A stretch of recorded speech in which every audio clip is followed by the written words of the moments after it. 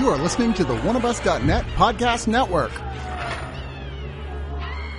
Is there anything better than cracking open a cold beer and listening to your favorite podcasts? No, sir, and I'm here to tell you that the beer you should be cracking is one from our new sponsor, Circle Brewing, located in Austin, Texas at 2340 West Breaker Lane, Suite B. You can have a frosty one in their fabulous tap room where lots of seasonal specials await you, or you can get lots of their treats in the bottle or can at your local craft beer retailer.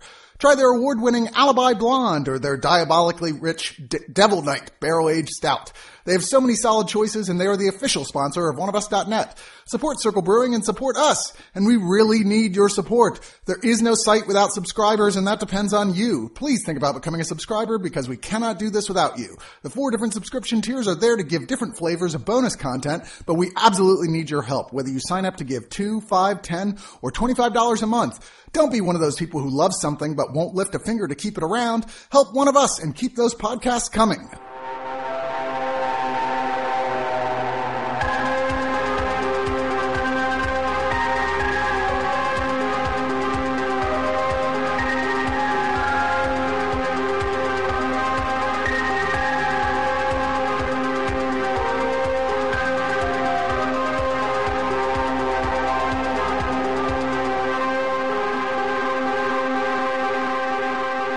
Welcome to Deliberations of Doom. Man, what do you think of that new theme song we got going on there? I love it so much. It's got like this whole Twilight Zone John Carpenter thing going. I love it. Yeah, I'm really quite fond of it. Aaron Jeffers, our music guy, made that one for us, and I was quite taken with it. You're the man. Yeah, so good. But this is the first of the second volume of Deliberations of Doom with our new cast that doesn't have a guest. We obviously did the Halloween shows with Brian Salisbury as a special guest, but this is the first one with our new core crew. Of course, I am Chris, and joining me is... Patience.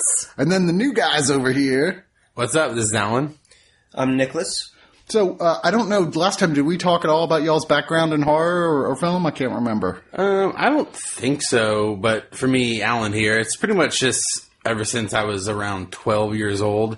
I think it was Nightmare on Elm Street, and since then it's been like into it very heavily. All genre really, but horror really kills it for me. Nightmare on Elm Street was the one who did it for me too, actually, where I remember like I was so terrified of horror movies. I mean, I'd seen a few, but I was like, oh, it freaked me out too much. Well, and then I rented it on videotape with a friend, and I was so frightened. And it was the first time that I ever remember going, hey, that was fun being scared. Yeah. And from then on, I was just addicted. That one killed me because the whole point of it is you're scared to go to sleep. Yeah. Like literally go to sleep. So not only are you afraid of what's in the shadow, but once you fall asleep. I do specifically remember seeing like a hatted figure, like silhouette in a window when I was trying to go to sleep. And I remember being like, God, these movies are fucking me up. Like, me being like 12 years old and just like thinking, how am I going to get through life like this? Yeah.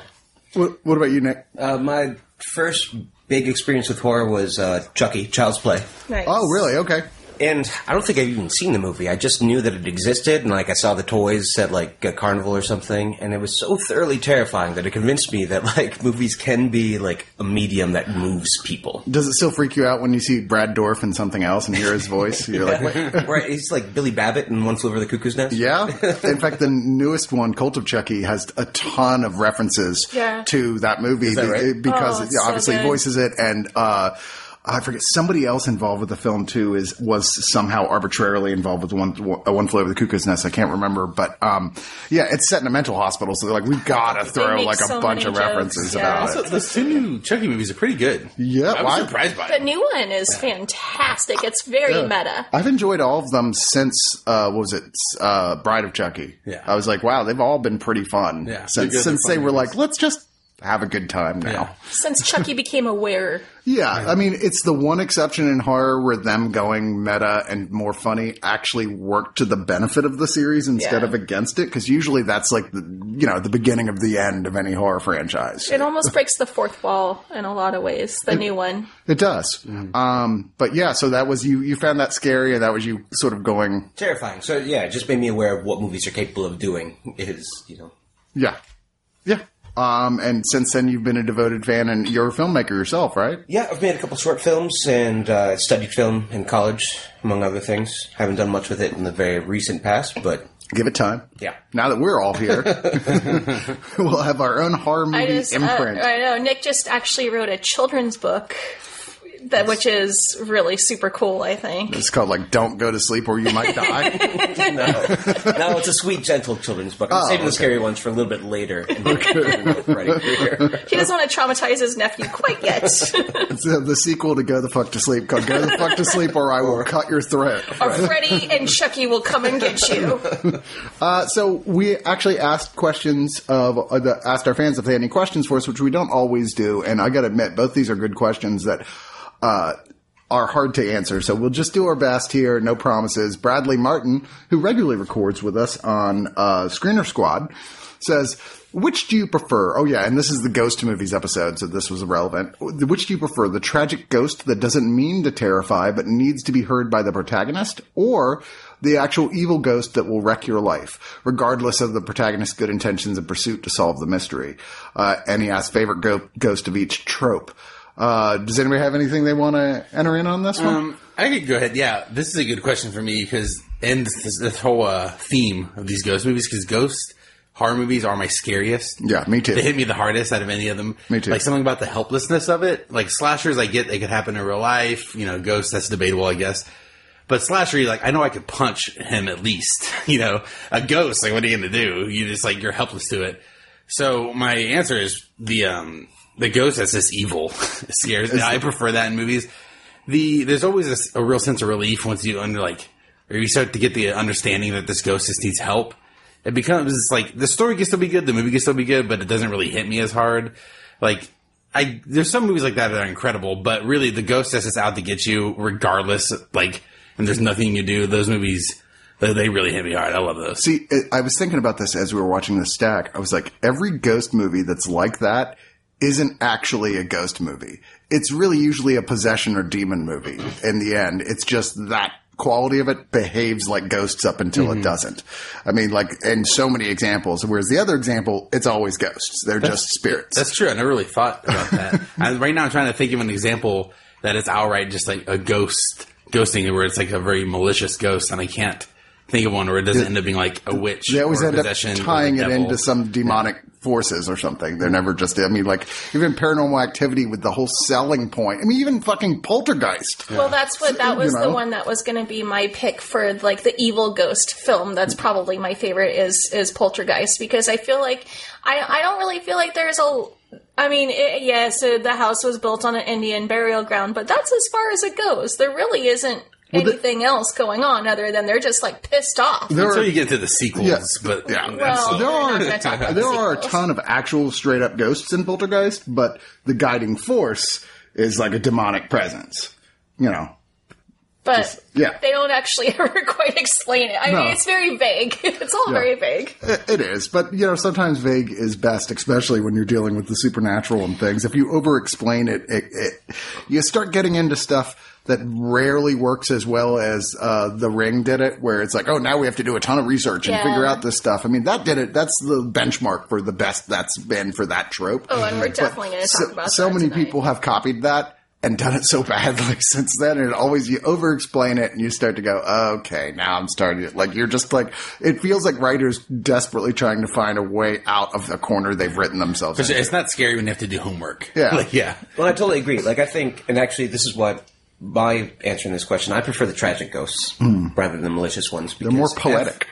They're more poetic. You've got an actual character that's the bad guy, and every like malicious ghost story feels like it's got at least one moment in there where there's some pseudo-scientific psychobabble, like, you know, BS to try to explain it away, just because it's like, well, we want something scary and we can't think of any better reason for it to be here. So yeah, you know, whatever. I mean, like, a lot of those ones that where it is like that just the tragic ghost, it really does. They tend to be more cinematography oriented. They tend to be like I said, much more poetic in many ways. And it depends on your mileage may vary on what you're looking for from your horror films. And I think tonight we're talking about movies that fit into both categories here, which is really cool. And even ones that it's hard to pin down exactly which one it is. For the tragic, I definitely think that Sixth Sense captured it best because, Pretty good. I mean, even though there's multiple entities involved in Sixth Sense, you really get a feel for how desperate they are to just communicate. And it's really harrowing in a lot of ways. I feel like that one definitely was it was spooky. It was creepy. Yeah. No, I mean, I remember I loved that film so much when it came out. I saw it like 3 or 4 times in the theater, and I've told this story many times before, but the first time I ever saw it, I was on a first date with a girl who shockingly kept dating me after this. And the scene where he's sitting on the bed next to the kid, and the kid goes, "Oh, I see dead people everywhere, only they don't know they're dead." I go, "Oh, he's already dead," and she fucking socked me in the jaw. I kind of did the same thing with The Others in the movie theater, and I was like, "Oh," and I said it, to my husband, and he was just like, "Really? Fuck you." And by the way, this is a spoiler podcast, so we will be talking about all of these movies in full, unafraid spoiler sense. We will try not as hard as we can outside of the Sixth Sense there not to spoil movies that we did not previously Bruce Willis was dead the whole time. Yeah, if you don't know the ending of Sixth Sense, welcome out of your coma. Like, I don't know what happened. If you don't know the ending of Sixth Sense, you're probably not listening to this podcast. Yeah, exactly. You're like, you just woke up from a coma, and you're like, what's this whole internet thing? I'll press this button. Wait, there's horror movies. Yay. What, that's a thing? Wait, how long have you been in a coma for? All right, so we'll save the second question we have for this second half of the podcast, and we'll get into getting started. I decided, some weeks I have a more specific plan of like how to order these. This time I just went with a date of release. Which means, speaking of hell yeah, we're starting with The Legend of Hell House, 1973's adaptation of the Richard Matheson novel Hell House, which another thing I've said a lot, I think is the scariest book ever written, period. Like it is so terrifying. I read it for the first time like a year and a half ago, and I couldn't sleep all night. And that's not me. I don't do that. Nothing scares me so bad that I'm like too scared to close my eyes, and that scared the fuck out of me. I remember we had this conversation. You were like, "I just watched Hell House," and I just read Hell House, and I need to like let you borrow it, and you need to read it because I'm freaking out right now. And I was just like, "Okay." It's so terrifying, and this is like. I mean, it's not a dead-on adaptation of it. It doesn't really stray from the source material in terms of adding new stuff. In fact, if anything, it way tones down the degree of depravity from the book, especially with the sexual aspects. And I was gonna ask about that. Yeah, in the book, it's a lot crazier, that stuff. Okay, but anything by Richard Matheson, first off, if you're a horror fan, is well worth reading. I mean, he's one of the all-time greats. He wrote I Am Legend, course, which is the book that one could argue started the zombie genre despite being about, quote, vampires, end quote. He also wrote The Incredible Shrinking Man, though turned into science fiction films. It's actually a pretty horrifying story in and of itself. It is. You're not wrong. In my head,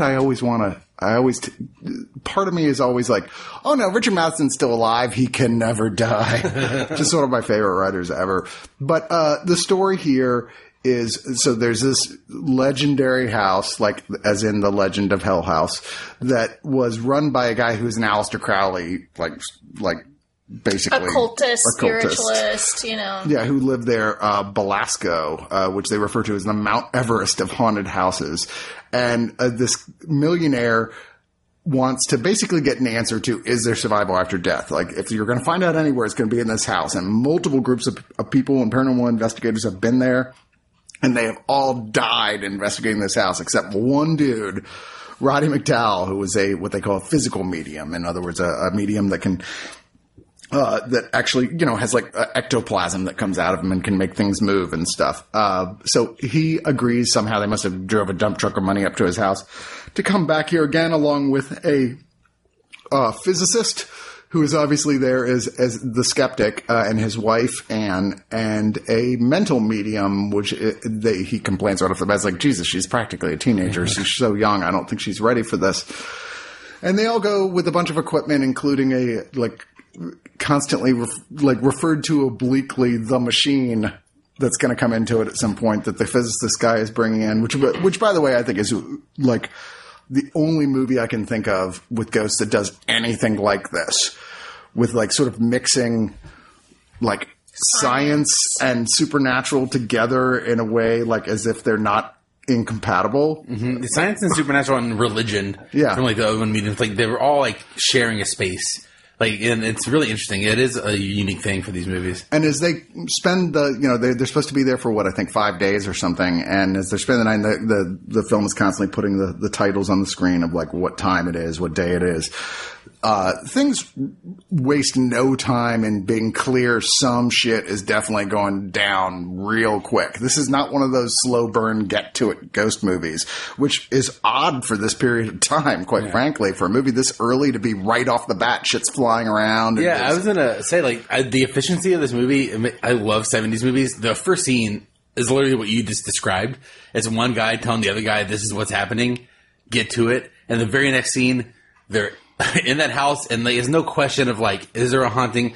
It's like you're going here because there is definitely a haunting, and we're going to figure out what it is. Yeah. It's really fun, for a movie just to jumpstart like that. And this guy going into it I totally accept shit's going down. I just believe there's got to be a scientific explanation for what's happening. And he doesn't mean it in the typical skeptical sense, like somebody is lying or fucking with it. He means I'm going to find out what causes this phenomenon in a scientific way. It's more I'm going to figure out what are ghosts. Yeah. Why. And that's not so much the fluffy stuff of it. It's this is what causes ghosts, essentially. Hanging over the entire film is the ghost, if you will, of Belasco, who is, like I said, very much an Aleister Crowley analog, who was into sex magic and orgies and dark depraved bestiality, which should I go on? Necrophiliac tendencies, and those aspects of the haunting play into sort of affecting everyone's behaviors. Everyone is being affected to some degree or another by the house. The young new medium is convinced that he had a son that is begging her for help, and she is coming towards it with a sense of empathy, which, bad call. Overall, I love the way this movie plays out. This is my third time seeing it. The first 2 times were before I read the book. This is the first time I've seen it since I read the book. And it's funny that the first 2 times watching it, I was much more this is campy but fun. Now that I've read the book, it's much scarier because I'm bringing much more emotionally into it of oh, Jesus, how fucked up this house really is. And I will say that I can't think of another ghost movie that does the sort of traditional paranormal investigators taking on a haunted house thing with as much sort of intensity as this film gets into. I mean, there's certainly films we'll talk about later, like The Conjuring, but that does things by a more trope familiar sense. Mm-hmm. This takes a lot of odd turns. Yeah, and it's always a thing in these movies. This movie starts with the middle point of most other horror, ghost movies. There's always a middle point of a movie where all the professionals come in, and once they're in there, things seem to calm down. It's okay, these people know what they're doing. They're going to take control of the situation and at least explain some stuff. This movie starts with that, rather than coming in at the end of the second act where I forgot her name in Poltergeist. Oh my god, what is what? this house is Clea. Yeah. Caroline. Yeah. It's always in ghost movies where that person shows up, where I feel a sense of relief. It's okay, someone's going to be here at least that isn't scared of this. This movie starts with people who aren't scared of it. And let's go up from there. Well, everybody but Roddy McDowall, who is as they say at one point, he's closed himself off from his psychic sense because he's he knows how fucking dangerous and tricky this place is. And he's I want no part of this shit. I took my money. I'm here to be the one who survives and gets out at the end. But Nick, why don't you give us your impressions here? Well, what do you think of this movie? This one bothered me a little bit because I'm a big fan of Richard Matheson. And one of the things I like about him is how he develops his characters and how his characters work in extreme circumstances. And this is an adaptation of his own novel. He wrote the screenplay for it. Yes, he did. And I feel like he missed the mark. I feel like starting in the middle of it is a good way to get going, but we don't get into any of the characters. They're all just types. So we've got, as you described, we've got our skeptic, and we've got the young medium, we've got the survivor, and we've got the wife that's just along for the ride. Yeah. And none of them develop or change that much. So, at first, I was really pumped that, we're in the middle of a horror movie, right away. But as it went on, I was okay, so there's this just an excuse for special effects. You know, like, it actually, it rubbed me a little bit the wrong way, this one. Is this coming from, have you read the book as well? I've not read the book, by all means. But I can only imagine how good it is, because I know, Yeah, imagine this starting point and getting much deeper into it, and honestly having scenes that were so scary, I had to put it down in points and go, nope, I'm done for right now. Yeah, I'm interested in that, because I don't find the movie terribly scary. No. I mean, it could be... I'm desensitized with all the horror I've seen in Ghost Stories to the point. A horror movie from 1972, a ghost story. It seems like it's very soft around the edges compared to some other stuff. It is interesting, and the performances are really good, and I enjoyed watching the movie, but at no point I was frightened by it. No, you bring more to it from the outside, like I said, than the movie actually presents on its own. But my initial take of it being campy fun still holds true. It is campy fun. It's very 60s, 70s. It got a little bit of that whole swinging period of it. It does a lot of stuff nobody had done before this. And is this the horniest ghost movie to date? I mean, past that, I know hornier movies have come. The Entity. At the time, is this the horniest ghost movie that was made? Because it is horny as hell. Yeah, it's really, really interested in women as sexual objects. Yeah. And to be fair, the women that are in it are really, really hot. Very beautiful ladies, absolutely. I actually, I've never really liked older... films pre-80s, I guess you could say, pre my childhood. I've always older movies, I've always they're so lame. But I've been really digging some of these older British films that House That Dripped Blood was fucking fantastic. One of the best anthologies ever. So I was really digging the beginning of this. This movie's just so stylish. Now that I do agree with. It's so classy. I love that. I would live in this, regardless of the ghosts or anything, just the way the house looks. I'm I would love to live in a house that looks just like that. One of the first notes I took while watching it is that the set design is impeccable. This is as good as designing a haunted house gets. Yep. Yeah. And the direction is beautiful as well. Absolutely gorgeous. And everyone, and their costume design, I mean, it's just impeccable in every single way. I would say that the only thing I didn't quite like was the final reveal of the machine.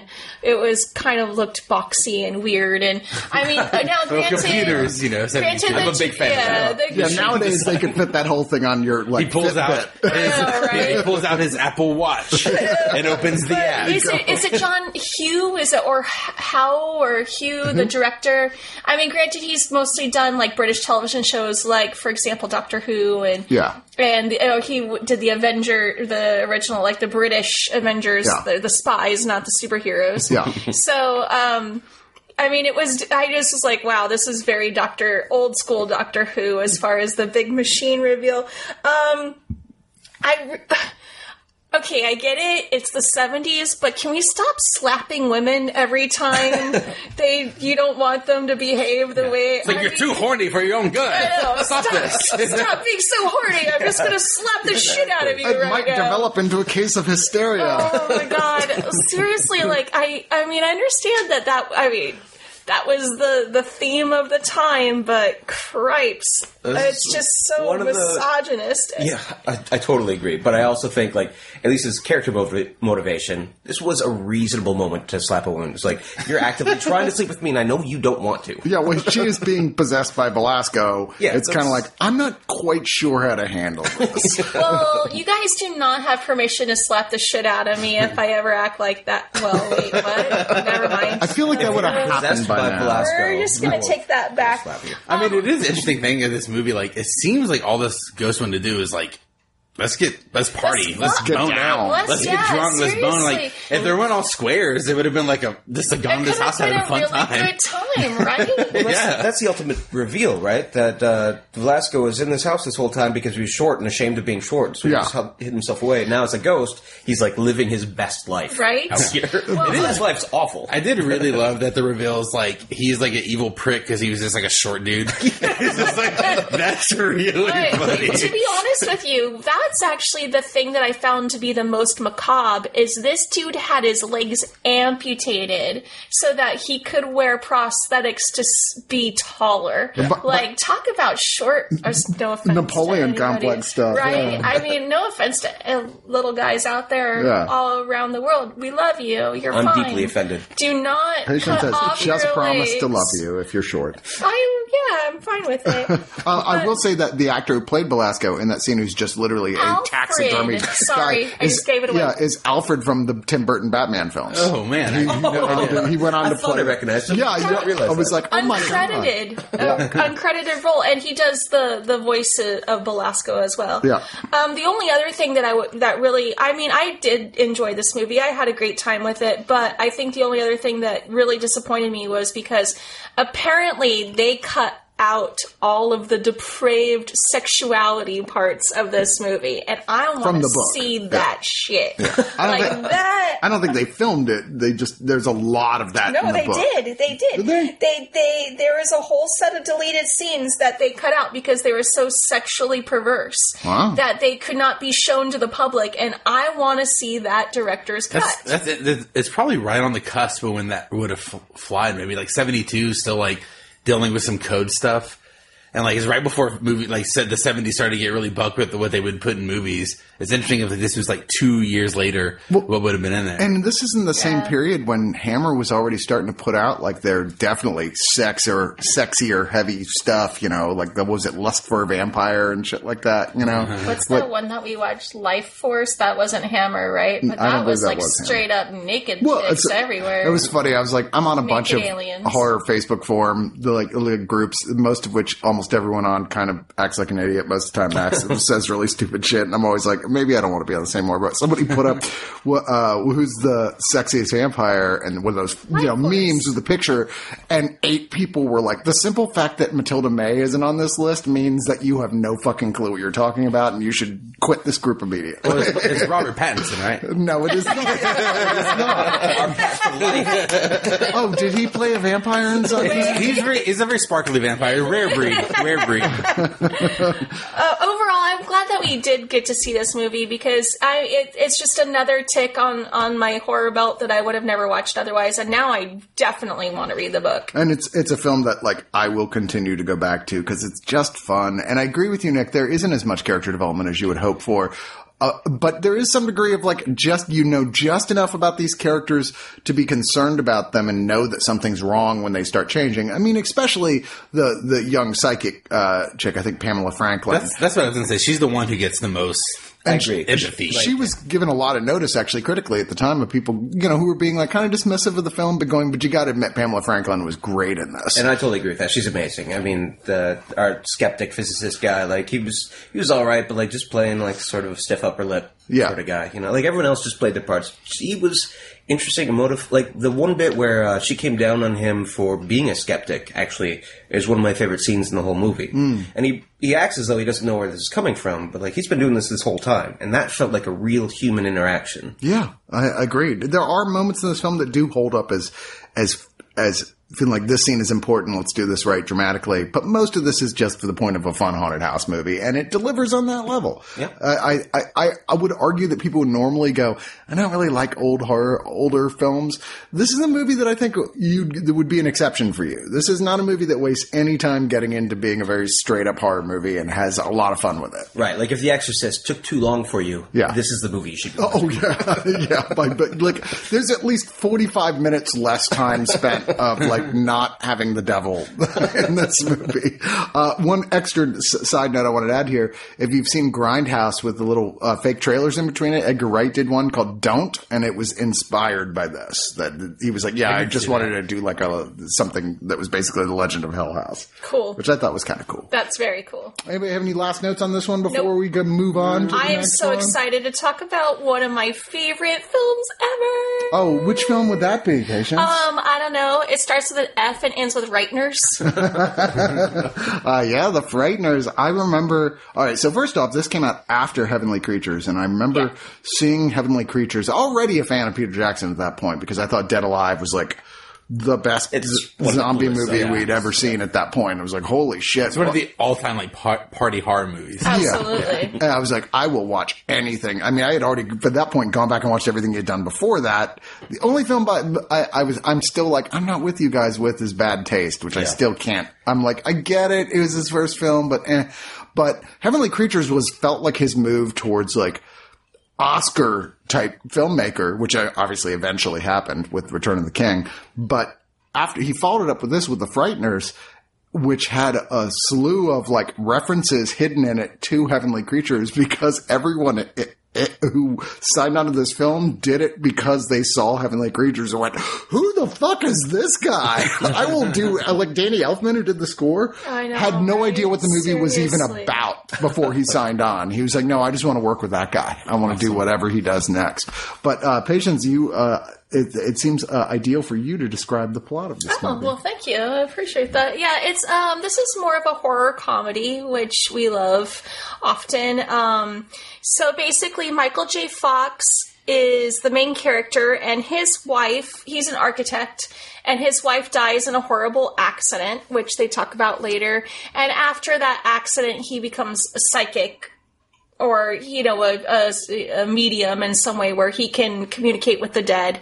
And so he has the dead, his friends that are dead, that he actually sends out to other people's houses to haunt so that he can come and exorcise them and make money. That's basically how he makes a living, and in a sort of con man type of way, even though they're actually real ghosts. So and to be clear, this is the sort of like medium who can see ghosts the same way Lydia and Beetlejuice can see Alec Baldwin and Gina Davis. They're like just there talking in a normal sort of way as far as he can see. And it's not a big deal. They're just like his friends that hang out and walk through walls and jaws are falling off. And so he comes across this. Is she a doctor or a nurse? I can't remember. Doctor or she's a doctor. Yeah, okay. So she's a doctor, and her husband dies, and he notices that there's a number on his head, and he previously had investigated or was traumatized by another serial killer. Oh gosh, that sounds really convoluted now. It is a very convoluted film. Now that I'm thinking, really dense. Trying to explain this story, watching the movie, you're like, oh, this all makes sense, but trying to explain it. Yeah, but there's kind of like the B story happening of a serial killer played by Jake Busey, who went on a spree with an accomplice who's like held up in a house. Yeah. In the 60s. In the 60s, way back. And we kind of get some like old footage of that's done by the doctor who he meets. It is a very convoluted. And then he gets executed. I mean, that it all comes together. Eventually comes together at the end. I mean, it's no big surprise that ultimately this thing that they saying there's a weird amount of death by heart attack going on in this town of people who are too young and healthy to die that way. Michael J. Fox being the one to notice everyone who dies has a number, like a spiritual number on their forehead that he's seeing. He's like, what does that mean? And the previous victims, while the killers were alive, had carved numbers. Yeah, Jake Busey him being the original serial killer, he would carve the numbers on their head. I remember this when I very first saw this movie, when it very first came out. I think I saw it on VHS. Why are you ashamed of that? Yeah, that's the only way you watched The Frighteners the first time. You should be shouting that from the rooftop. I saw it on VHS. No, Patience is like, I swear, I'm only 25. Yeah, no, oh my god, I'm like such a millennial, you guys. I think I rented this movie maybe 20 times when I was in my teens. I love this movie. Good for you, man. I remember the special effects absolutely blowing me away when I very first saw this movie. And then reading about how Peter Jackson had created his own like little special effects, and this was like kind of their first project. I was like, yeah, this is amazing. Like, they did such a good job. It was Weta who's won a billion Oscars since then, especially for The Lord of the Rings, the New Zealand special effects company, that at that point, before this film, had only ever done physical effects. They had never done digital effects. CGI or anything. And they fused in a much smaller digital effects company. It kind of absorbed them into Weta to be able to do this. And at this point, this was, I believe, a record holder for the largest amount of digital shots in any movie ever made up until this point. I think this is the first major movie, maybe the first movie ever, that actually digitized a whole bunch of its film footage to incorporate CG effects. Like, this is the first time, like, that's a standard thing now, or you just shoot it digitally. Yeah. But, like, these were the first guys, like, they innovated this. They developed this technology. That's so cool. Just some notes that I have is I actually feel like Lucy, who's the female doctor who ends up falling in love with Michael J. Fox. Trini Alvarado. Yes. I feel like her husband actually kind of gets a bum deal in this whole entire thing, because he's not a bad guy. He's just kind of... He really is, No, though. He's an oblivious douche. He's a little bit self-absorbed. A little? I wouldn't say he's like full-blown narcissistic, but he's just a little... But he's like I feel like I'm trying... But there's that scene where he's doing lunges and she tries to say something and he like gives the finger sush mid-lunge, and I was like, oh, God. And then he's also like, guess what I did? I booked Medieval World for our anniversary.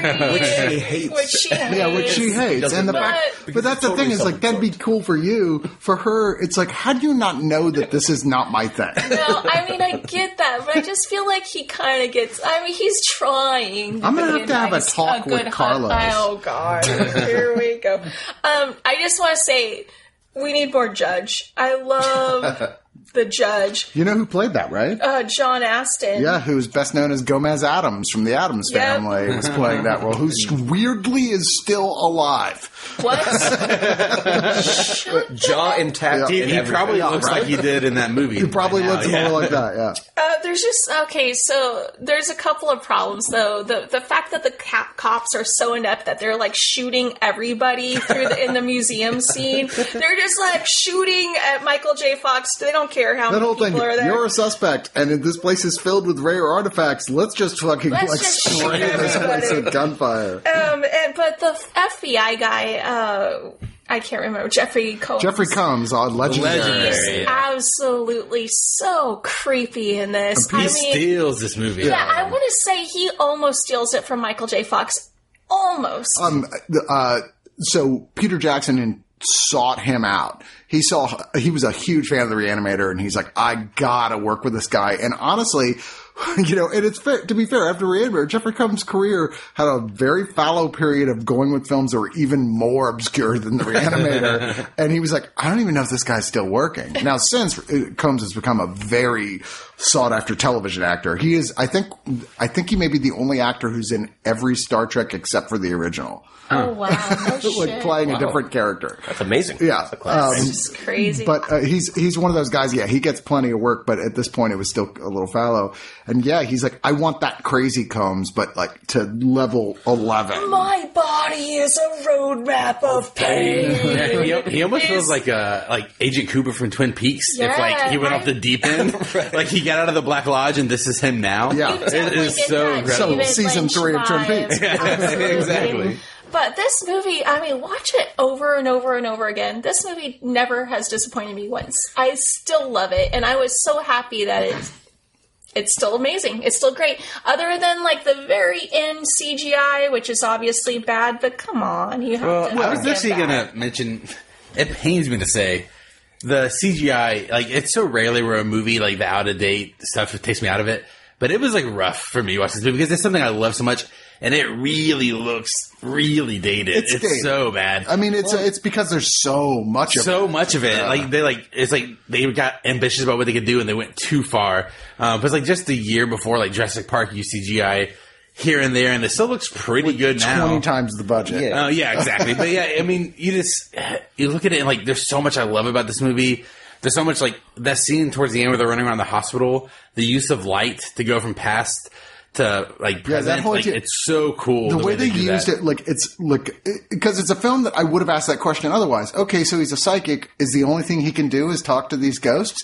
It's like, and the way the movie makes the decision to make it in the middle of that action scene work against him. It's cool because he's in this deeply horrifying place. He's having a hard time distinguishing between the history of the place, what happened in his reality, and what's currently going on. And it's really cool the way they achieve it. Is like he'll turn around the corner, and it's not like a weird cut. It's just that hallway is lit and everything's painted new and the lights will dim and it looks decrepit. And that's like really cool shit. It's like really well directed. Yeah.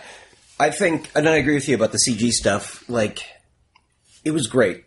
at the time, right? Really like ahead of its time kind of stuff. But watching it now, you realize how many scenes are included just for the sake of the CG that don't further the script necessarily.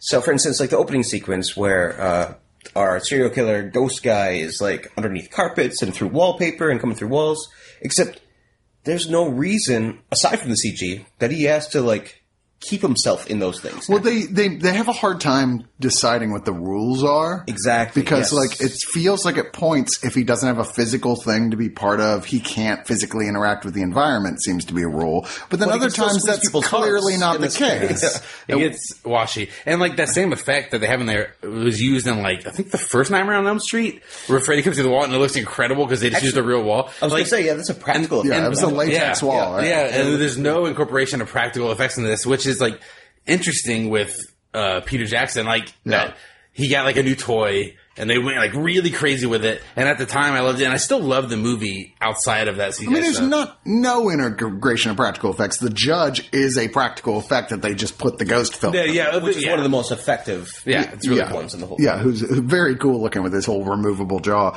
I'd say, like, at points, like, whenever it's Michael J. Fox being funny, it's really funny. Like, he is such a natural. He was so gifted. It's a shame. This was his last feature film, by the way. I was wondering, because, like, I was thinking about it, like, I was thinking, like, Back to the Future, Doc Hollywood, Story of My Success, or Secret of My... I was, like, trying to think of all the... Because I love Michael J. Fox. I was like, man, I love him based off, like, 6 movies. He went to Spin City after this because it meant that he could stay in one place. Yeah. He was like, okay, I'm already feeling like I'm starting to... I know that I'm ill. Yeah. Although he hadn't revealed it publicly, and I want to be near my family and not have to move around. He's just so charismatic. See him trembling, like, as a character, and also, like, get that little twinge. It's like, Yeah. Yeah, it's curious. It's curious. It's like how much of that is like using the performance, or how much was he affected by it at this time? Because like he's such a charismatic, like lovable, like figure. Everything he ever did. Yeah, you root for him the moment you see him. He's so good. Yeah, even in movies I don't particularly like him in them, you're like, I like Michael J. Fox. Yeah. He is and in so this one in good. particular, I think it's a very dramatic performance. Like, it's just pitch perfect almost the whole way through. Even though he's one of the most recognizable, people ever. Yeah. It's still like, no, he feels like he's genuinely this character. Okay, so weirdly, apparently, they had to keep retaking a bunch of scenes because he could not stop calling the judge Doc. That's true. He kept calling him because there's a lot of scenes where he's referring to him in a very sort of a way that he did talk to Doc Brown in Back to the Future, where it was like where he's calling him Judge instead of Doc, and he kept doing it. He's like, I'm sorry, I did it again. I love that. I was actually talking to Nick about this on the way over here, where Jake Busey, I mean, he just chews all the scenery. Oh man, I love me some Jake Busey. And he's great. I love him. Like you can't fault him. He's trying, and he succeeds in just absolutely becoming just this huge force in this movie, and I liked him. He's genuinely creepy. It's like one of those things as well with Dee Wallace, who is like his teenage girlfriend when the killings happened, where they're like, oh, well, she was there, but she didn't participate in the killings, is what you're sold at first, until we see the flashbacks later and find out, oh, Jesus Christ, which is past the point where like the movie reveals, dude, she's just as crazy and murderous as he is, because the movie sells you on the idea she's this innocent like bystander, this person who was just taken advantage of. And that was Peter Jackson fought for her because at this point audiences still thought of her as E.T.'s Elliot's mom from E.T. You know, you're like, oh yeah, of course she's genuinely sweet, so it'll be a big surprise. And watching this movie, every time I watch this, I'm always rooting for her not to be evil. You know, it's a great turn when it flips and it's like, oh shit, and she plays crazy really well. She sells it. Oh my god, she's a scream queen for sure, and she definitely proves that she's one of the best that there ever was at that. But I was talking earlier about the comedy. I want to say, like, yeah, some of the stuff, the CG jokes they do really fall flat. Right, like ghosts getting cut up by like a propeller. It looks terrible. Even at the time, it didn't look that great. It's kind of goofy. Chi McBride, who plays like the sort of like, Shaft ghost, is terrific. But the other guy is just kind of a nebbishy, like, okay, you're just here for someone for Chi McBride. It's weird how much of it falls flat or whatever. Yeah, and I wonder because like so much of that sense of humor, like in Dead Alive or something, hits really hard, and I really wonder if it's simply because of a practical, real thing you can see compared to the CGI thing being the punchline of these jokes that makes these things like, because it looks so like clunky and weird, the joke is like, if you had something practical like squishy, like it might like take you over that edge and find it amusing, like in a juvenile way, but because the CGI is just like, okay. And it's another thing where there apparently are no real rules, because it's like, okay, these guys can get spat out through the exhaust of a car and reform, but if the Jake Busey shoots or R. Lee Ermey in a annoyingly on the nose version of the character he's played in like 8 films, Ghost his with only Guns, character? his only character. I'll actually like push back on that a little bit, because I think R. Lee Ermey is the one character I wanted to see more of. I really, really wanted to see him destroy this ghost. That's actually one of the biggest jokes. I remember when I was younger loving that, because he seems like the ultimate badass army dude. And the moment like he shows up and Jake Busey shows up, he's just sliced in half immediately. He's the guardian of the cemetery, where he's like, I don't like you, Michael J. Fox, get out of here. And originally it was there was going to be an angel character that they filmed sequences of and everything, which have yet to see the light of day. But they were like, ultimately, he doesn't fit into the rest of the mythology of this film at all, having an angel, so let's just get rid of that and make R. Lee Ermey that guy. And it's a shame, because the sequence where Michael J. Fox grabs his ghost guns and takes out, like, temporarily the villain is cool. But how much cooler would it have been for R. Lee Ermey to actually been more than a cliche and been the one to achieve that in that sequence? Yeah. That would have won me over for sure if he backed Michael J. Fox up while he was still going on his quest and trying to finish it. And I will say, after these like last 4 or 5 negative things I said about this movie, I love this movie. Like, it has a big nostalgic, and like even past nostalgia, there's a lot to love in it. Like, it's very charming, it's very funny, and moves really well. Yeah, I mean, Peter Jackson is just a really good director. He's a victim of the CGI times. Other than that, they're like, if this movie was made like beat for beat today with updated effects, it would be like just as like, it would be incredible. You know, it'd be it's just a touch trimmed down to get a little less of the CG jokes in there, and then you've got like a tight story. It really works. I would argue one of those few movies I would argue I would love to see Peter Jackson take another swipe at this as a remake, with maybe somebody like Joel McHale playing the psychic investigator. You just made me come right now. I think he's too buff. I mean, no, Joel McHale is. He is actually pretty buff. He's so ripped.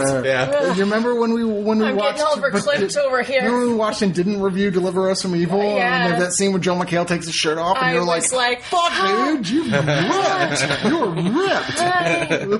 Hi. But he hides it well. Sorry.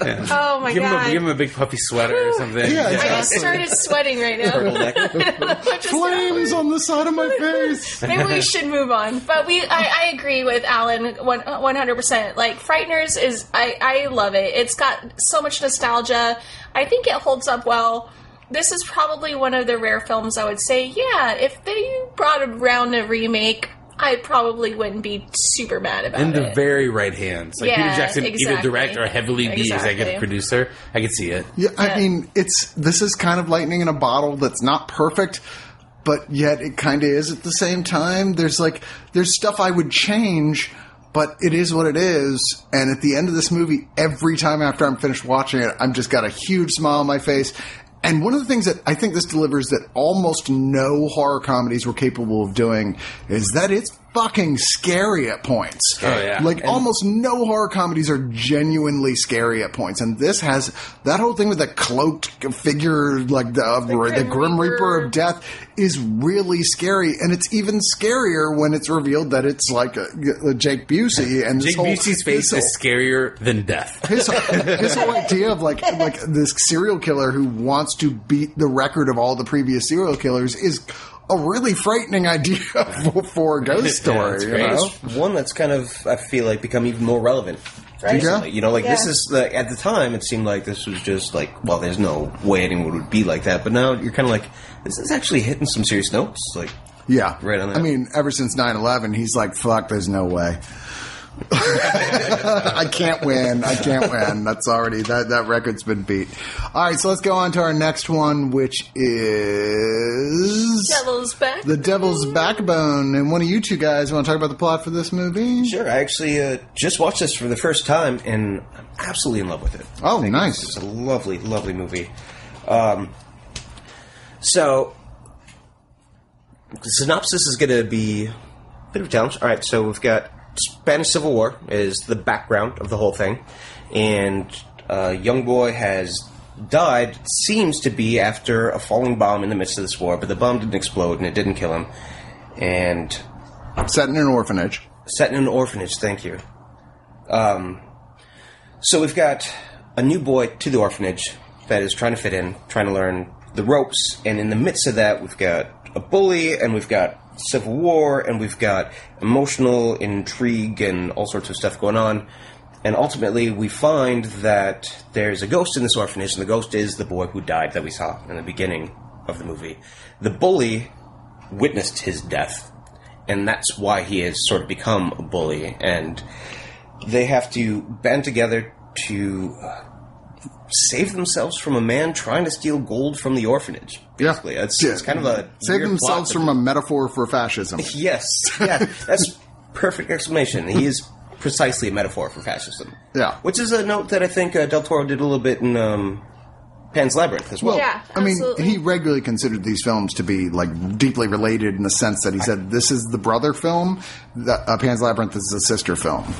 That totally makes sense to me. They seem like part and parcel. They're both set during the Spanish Civil War. They're both about children dealing with the supernatural as a metaphor for the Spanish Civil War and fascism. And that's the one thing I found about this movie. It almost seems like, and I mean this complimentary, almost like the prototype to like the next level masterpiece that's Pan's Labyrinth, in my opinion. Like this is like an incredible movie, but it also, you feel like, I don't know if I read some things about like those ideas. So there was like these beings that were covered head to toe in red. There were multiple ghosts that were supposed to be in the original script of this. Like it was a much larger, imaginative world. He was writing this 15. He was writing this thing 15 years before it ever got into production. Long before he'd actually ever directed anything. This was one of his first scripts that he wrote that changed a lot over time. Yeah, and you can see like it was originally a much larger world. Guillermo del Toro. Yeah, that pared down, and then like once this happened, and then he got a little more traction. I think a lot of that, his imagination is the thing of like a legend. Yeah. Once he got the chance, like Pan's Labyrinth feels like the natural continuation. Feels very much like this world and this like emotional core that this movie has, just way larger, but without the fantastic. I mean, this takes. You don't think Pan's Labyrinth had the fantastic? No, I'm saying this. Yeah, Devil's Backbone doesn't. Devil's Backbone has the most limited element. It's like ghost, exactly. Where I think originally had a lot of bigger ideas, and like he took that and blew it up in Pan's Labyrinth. Interesting. Go ahead. So kind of related to what you're saying, they're brother and sister stories in the sense that the ghost is not an escape. The ghost, in this case, is the hero, right? The fantasy world in Pan's Labyrinth is an escape that she goes to get away from fascist thing, right? But the ghost here winds up saving them from it.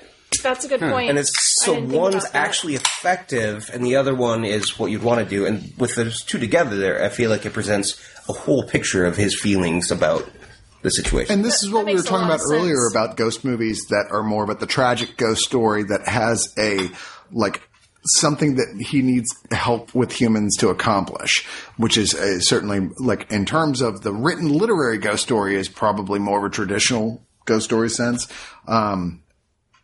It's funny how rarely the ghost is actually in this movie. It's more about the relationship between all these characters and the drama building from that, which is very involving, to say the least, and just gorgeously shot. But ultimately, the ghost is a big part of the denouement of the film as it all comes together. Patients look at me like, did you really use the word denouement? Yes, I did. And pronounce it correctly? Yes, you did. No, she's still looking at me like that. I wish this was videotaped sometimes. So do I. It's just like that. My only issue is that, and like people were very complimentary on the way the ghost kid looked, and I think this is one of those examples where it didn't age well, the look of the ghost kid. No, I completely disagree on that, because watching The Frighteners, which I love, and then watching this for the first time, I feel like this is the most artistic use of limited special effects that I've seen in any of our list. That floating blood. The from his head. conceit is great of how he's designed, but the actual final finished product looks kind of shoddy. And this to is me. only a difference of 5 years. Yeah. But, Yeah, but there were leaps and bounds in CGI. yeah. Which I is- mean, between 96 and 2001. Plus, this yeah. is a Spanish-made film, not a Hollywood project. That's so, true, you know, take it as you will. It's still a gorgeous-looking movie, no question about it. I think the biggest problem I had with this film is that I really had a hard time identifying or empathizing with any of the characters. They're all fucking assholes. No, the kids. Carlos? The main- yeah, Carlos Okay, I is mean, chill. the main kid is fine. That's fine. And Al, yeah. And the but old man who runs the place. the old man who was drinking fetus rum? All right. Fair enough. That's a mark against him, but only that. Right. Other than that, in every other way, he is... Two the- words, Chris. Fetus Yeah, rum. but you don't attack him for his culture. Yeah, I was going to say... And to be fair, he only drank the fetus rum because he's in love with the old lady and he can't get it up. That was acknowledged. True. Seriously. He's like kind of like thinking like I'd look at the old lady, the one-legged lady who is still pretty hot. They're all and he's like, I'm fucking gonna. cunts in this film. Every Really? single one But of like them. the guy, the younger girl there is genuinely sweet. Never yeah, does anything she's like a contentious. hero. I mean, the only one of the dating a cunt? The only one of Yeah. the kids who's really an asshole is the one bully kid, and even Who then does we end come up around. understanding Right? why he's an asshole. It's such a great. By the end of the movie, when they all come together, the bully and like the main hero, all the kids come together to defeat like the real prick of the movie. Yeah. And it's such like it's one of those like where everything like all the movie set up, you know it's leading to this point, and it's still so satisfying when they finally get there. It's so great. shockingly grotesque when it happens too, because you think any movie with kids is never going to have kids like just brutally assaulting someone in a gory way, but they're like shoving wooden spears right into his flesh. It's and watching classic it Del go. Toro. I love it. Yeah. And if we're thinking of it as a metaphor for fascism, like Yeah. it's like a bunch of kids with sticks that are slowly but steadily trying to kill it. Yeah, That's a good point. And I actually feel like this is more of a political film with horrific elements than it is a horror film big with time, a yeah, political totally. backdrop. It's a political not fable. unlike Pan's Labyrinth. Yeah, they're both, like I said, deeply related. They're political fables that use the supernatural as an allegory Yeah. for what he wants to say. Although he's always said the supernatural part of it is actually the part I love the best. So, and I think that comes across as why it works, because I've seen other films that try to do that. Doesn't work anywhere near as well. Well, you can tell his love for the genre is really in it. Like where that happens with another filmmaker, it's like, oh, let's use this as a tool.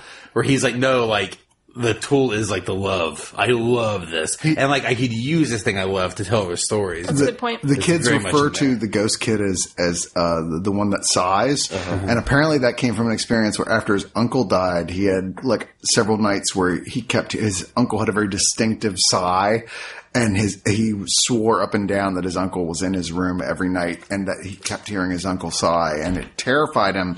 But even as a kid, he decided, I'm not going to let this like destroy me. I'm going to take this and hold on to it, and I'm going to use it later for something. And it ended up becoming the backbone, as it were, the spina bifida, if you will. Of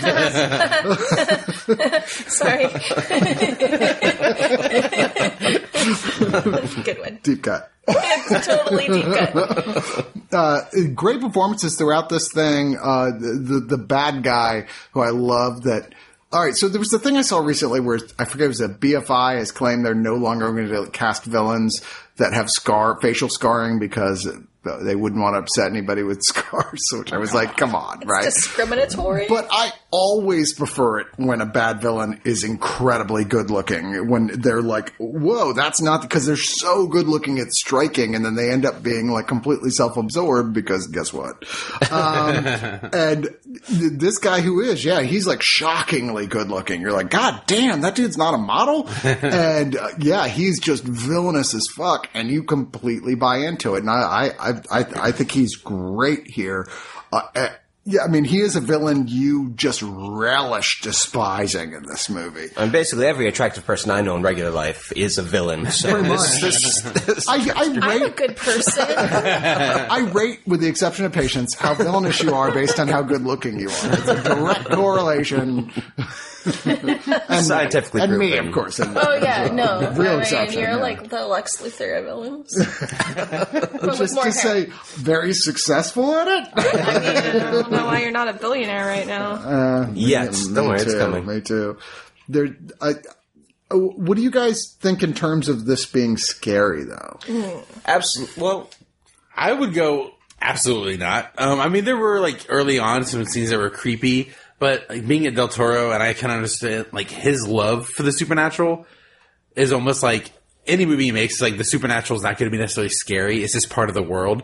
So coming into it, it's actually the first time I've seen this movie. Wow, both of you guys. Yeah, and it's something that like forever. Exactly. I've had the Criterion DVD for a very long time. Which, by the way, has the spine number, and this was intentional, 666. That was great. the 666th Criterion release. That's awesome. I did not notice that, and I have that in my house. But yeah, it's something that I've had like owned for maybe 2 years and just haven't watched because I knew I was like going to watch it at some point. And it was a great opportunity. But I knew going in, it was going to be like a very gentle look at a ghost. It's going to be some sort of like, we're in the world of a ghost existing. It's not like a ghost is tormenting someone. So I knew that going in. It's still like he has that like great touch where there are really creepy things happening. There are some great scenes where they're going to get the water after the ghost knocks it off, essentially, and they're going to get water. And that scene is just so tense and creepy. Even though I know the ghost isn't being malicious, it still like gets to you, but not necessarily like terrifying. It was never like, I wasn't like, I'm going to leave this one light on in the hall when I go to sleep after this one. You know, it was pretty chill for the most part. I think that this is like the first question that received like the ghost reaching out to the protagonist as opposed to being evil.